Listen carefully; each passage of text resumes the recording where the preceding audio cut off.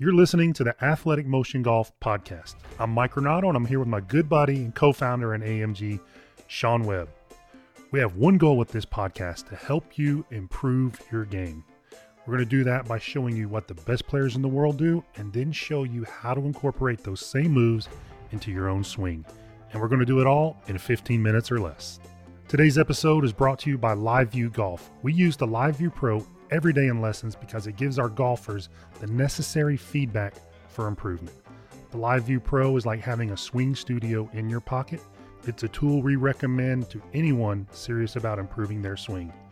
Check it out at liveviewsports.com/AMG to get $40 off at checkout. All right, Sean, got the 15-minute stopwatch going, and today I think we're going to talk about a topic that will make a lot of sense for a lot of folks, or they can certainly relate to it.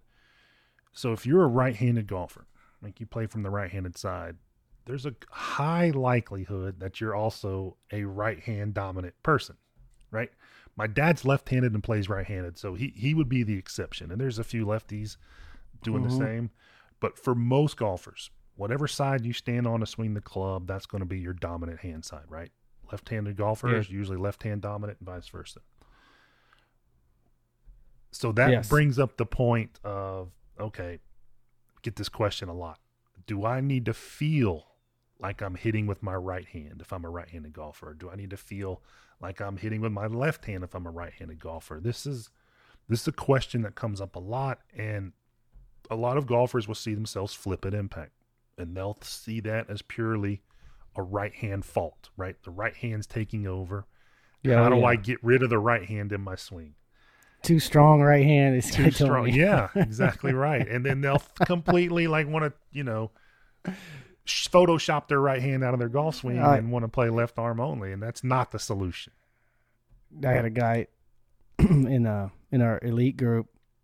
He's trying to barely touch the club with his right hand because he's trying to take out the flip, and what we're trying to get to do with him, instead of, because he's right-handed and he's a strong guy, I was like, well, let's try to figure out how to make the right hand behave so you can use it. And I think when people see the flip, they automatically, like you said, think the right hand is somehow taking over the shot. Well, it needs to hit, but what are the ways you need to be able to train it to move it correctly so you can hit with it. And I think some of the drills that we give our guys help a lot. And one of those is just that right hand only drill. It's an old school drill. Just learning to do that and hit shots like that, you can start to learn, okay, your right arm's going to be extending through the shot instead of, staying bent. You learn how to straighten the right arm out, and you can get the hit in there without adding this kind of flicking of the right wrist too early, which I think is what people are doing. Yeah, if there's an issue in the swing, a lot of times golfers will go to the extremes to try to fix it, right? Kind of natural. If I see that right hand flip, and it's going to look like that whether it's the right hand or not, just because the right hand stays on the club. If I see that right hand flip, okay, I've got to get rid of the right hand in my golf swing. Yeah, but that's an automatic thought for these guys. But when you're looking at the golf swing, not only in the backswing, what happens there, but in transition and how that right arm needs to start straightening, right? There is so much speed in that, and we've covered it, and we'll keep covering it, of how fast the hands accelerate out of the top of the swing. A huge part of that equation for making that happen is the right arm straightening. And so many golfers equate trying to have lag in the downswing with keeping, I always call it, they try to lag it with the elbow by keeping elbow bend, and they start tilting to lag it. You lag it with the wrist, right? The right wrist. So you're straightening. All these great players, they're straightening their right arm, but that right wrist is staying bent back. So they're almost loading the right wrist, right? With the weight of the club kind of really loads that right wrist. And to feel that, if you can imagine you're, like old school Robin Hood or whatever, and you're pulling an arrow out of a quiver. It's the same feel. You're straightening your arm as that right wrist stays bent. That's the motion you want to feel in the downswing. And it's a powerful motion. It's the opposite of trying to take the right arm out of it. Because you're taking a huge power source away if you do that. Absolutely. That quiver thing is good. And when you think about that, at the same time you're turning and shifting, that directs that quiver motion more downward. I mean, that's the golf swing. I think when golfers talk about width, a lot, I think it can be kind of vague, but to me, width is, the right arm controls the width, not the left arm, right? So if you stay wide on the downswing, and like Mike said, you're straightening the right arm out as you come down in the downswing and the wrist stays bent back, that's the correct way to get lag. And the opposite of that is it's always opposites in golf. The more you try to hold your right arm band close together, like basically your thumb closer to your shoulder as you start down and the right arm stays bent, the more the wrists will tend to unload, right? Because they have to hit the ball somehow. I always look at like when the hands are like in front of the thigh, if the right arm is bent too much, the hands are like up by the waist, like they're up by the belt, right? And then they have to flick the wrist to hit it instead of having the hands. If the right arm's straighter, the hands are down in the thigh more instead of up by the belt. Yeah. And then they can deliver the shaft lean. What you're talking about, I believe, is like if you look at a swing from down the line and pull up a Rory swing or Tiger, and when that club, let's see, so it's about, I would say about half the downswing. You're going to see their right forearm pointing pretty much at the ball, right? And the club is basically running up, and it's got to be a good camera angle or it doesn't matter. And the club's basically running up their right forearm, right? That's exactly what we're talking about here. That right arm is straightening. It allows the elbow to slide in front of the hip, not stay back behind. And all that pressure is now on that back wrist, and you have that classic look. Then if you go find a golfer who's struggling to hit it well, that right forearm is almost going to be parallel to the ground at that same point. That's a good point. Yeah, and it's going to be, you got to do like just some weird stuff to make the club get down to the ball at that point. Weird wrist movements. Yeah, and your body's going to pitch in to kind of, it's going to stop turning, because if you turn from there, you're in big trouble. Might miss the ball. Yeah, so you're going to kind of stand up, drop the club in late, do all that stuff, and it's not going to be pretty. But you're exactly right with that. Like it's how that unfolds, and there's been so much talk in the last couple of years about the internal, external, all that with the shoulder. So golfers perceive, like if you go up and let's say your right arm is bent 90 degrees at the top, kind of the classic 90-degree bent right arm, and you just try to move that elbow in front of you, that kind of, rotating that forearm elbow back like everybody thinks you do when you skip a rock, right? That kind of feel.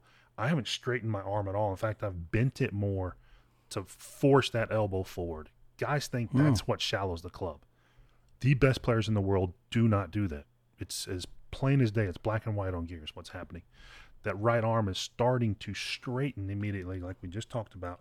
That's what allows, because the body's turning, that's what allows that right elbow to pitch out in front of the body.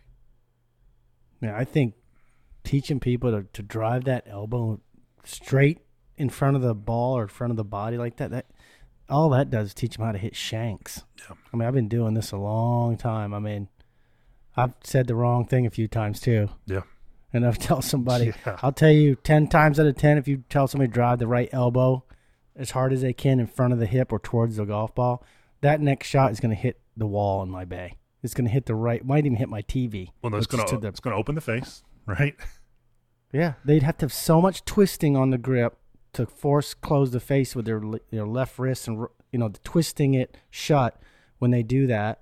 Yeah. Almost like a DJ. I mean, there's not many people who can make that motion, and the first time they do it, that ball is shanked. But he's even straightening his right arm. Yeah, no, for sure. Yeah, no, you're absolutely right. But that idea of keeping the elbow way in front like that, most guys are they're going to shank every ball. Yeah, it's, there's a fear, and I don't know where it comes from. My guess is that it came from, trying to fix one flaw by introducing it to another flaw. That using the arms at any point to build any kind of speed is a bad idea. It's not the case. That came from. It's just what great players do. It's easy to measure the speed these things move. Try throwing a baseball without using your arm. Just kind of rotate your body. Let me tell you. Let me know how that works. Guys, the the fastest and most rotated golfers on the planet are LPGA players. Yeah. They are not the longest hitters. Think about this. Just had a baseball. Like if you had a baseball in your arm and you had like a loose arm without any tension, you just like spin around and let the ball go. The ball wouldn't go anywhere. No. I mean, you have to. There's got to be some active arm motion there. Now, I mean, it doesn't make sense. there's a lot of guys who've been using active arm motion that have a hard time breaking 100. Okay, so using active arm motion isn't the solution. Doing it correctly is the solution. With the body, and we say it all the time. Learn the pivot, learn the arm motion, right? Yep. And the weight shift, square club face, Yep. ball goes straight. It's not super complicated. With a decent swing plane, the ball goes straight.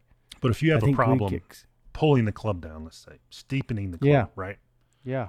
The fix is not to leave the arms up and rotate. No, we blasted that thing out of the water too many times. Yeah, There's no doubt about it. Doesn't happen. I got tons of guys that leave the arms up and rotate, and they all shoot 100. Yeah. I mean, if you leave the arms up and just rotate, The arms are going out. they're going out, and the average guy's arms go out toward the ball too much. That's a over the top. That's a steepening motion. Now, that's what happens. If you think you feel that, fine. If you move, guys say whatever. they feel things all the time. That's whatever. We're talking about what actually happens. Yep. And golfers will eventually, if they're working on something, will start to do what it is they're working on. Right? Mm-hmm. So if you're working on, and we've seen these guys, we've had them come in, we've captured them on gears. If you're actively trying to leave the arms up, you will eventually start leaving the arms up. You will start to get too much lead arm abduction starting the downswing. Your acceleration, your hand acceleration and hand grip maximum speed will be way too late because of that. And you will lose distance. Like, you have to have these things accelerate early so all that speed can transfer to the club head. That's the whole point of accelerating early, is that it's the club head we want to make move faster. Mm-hmm. You can't transfer it if you never get it in there. Proximal to distal, right? It's not a new theory. Like, the inside parts got to work faster earlier than the outside parts. But there's not enough time. We're talking, I think we talked about it before, average of 33 milliseconds. With the guys that we have, I think we have 6 of the top 10 on driving distance on tour and a bunch outside of the top 10, all over 120 miles an hour club head speed. Their lead arm is moving faster than their hips, than their torso, than the club. 33 milliseconds into the downswing. That's a couple inches. That lead arm is moving and accelerating the fastest. That's not leaving it up and waiting. That's not a reaction to the pivot and all that. Now, if we look at that same metric for the women, like fast women that swing at over 100 miles an hour, which is fast for any girl, it's 124 milliseconds. 4 times slower. Slate. And then we have those same golfers who come in who were good single-digit amateur golfers, right? Coming in like, I'm losing distance. I'm not hitting it as hard as I was. Well, what are you trying to do? Well, I'm trying to get my pivot going and ramp up my turn to improve my distance. One of those golfers, the left arm never moved the fastest. It just didn't happen. And we showed him that. The light bulb goes off, and then he picks up 9 miles an hour with a 7-iron in a matter of 45 minutes. So that's the whole thing. It's like most of this stuff is just getting the right ideas in your head. Right. Because you'll start doing it. You'll start doing it eventually. Good or bad, you'll start doing it eventually. Yeah, let's upgrade your concepts.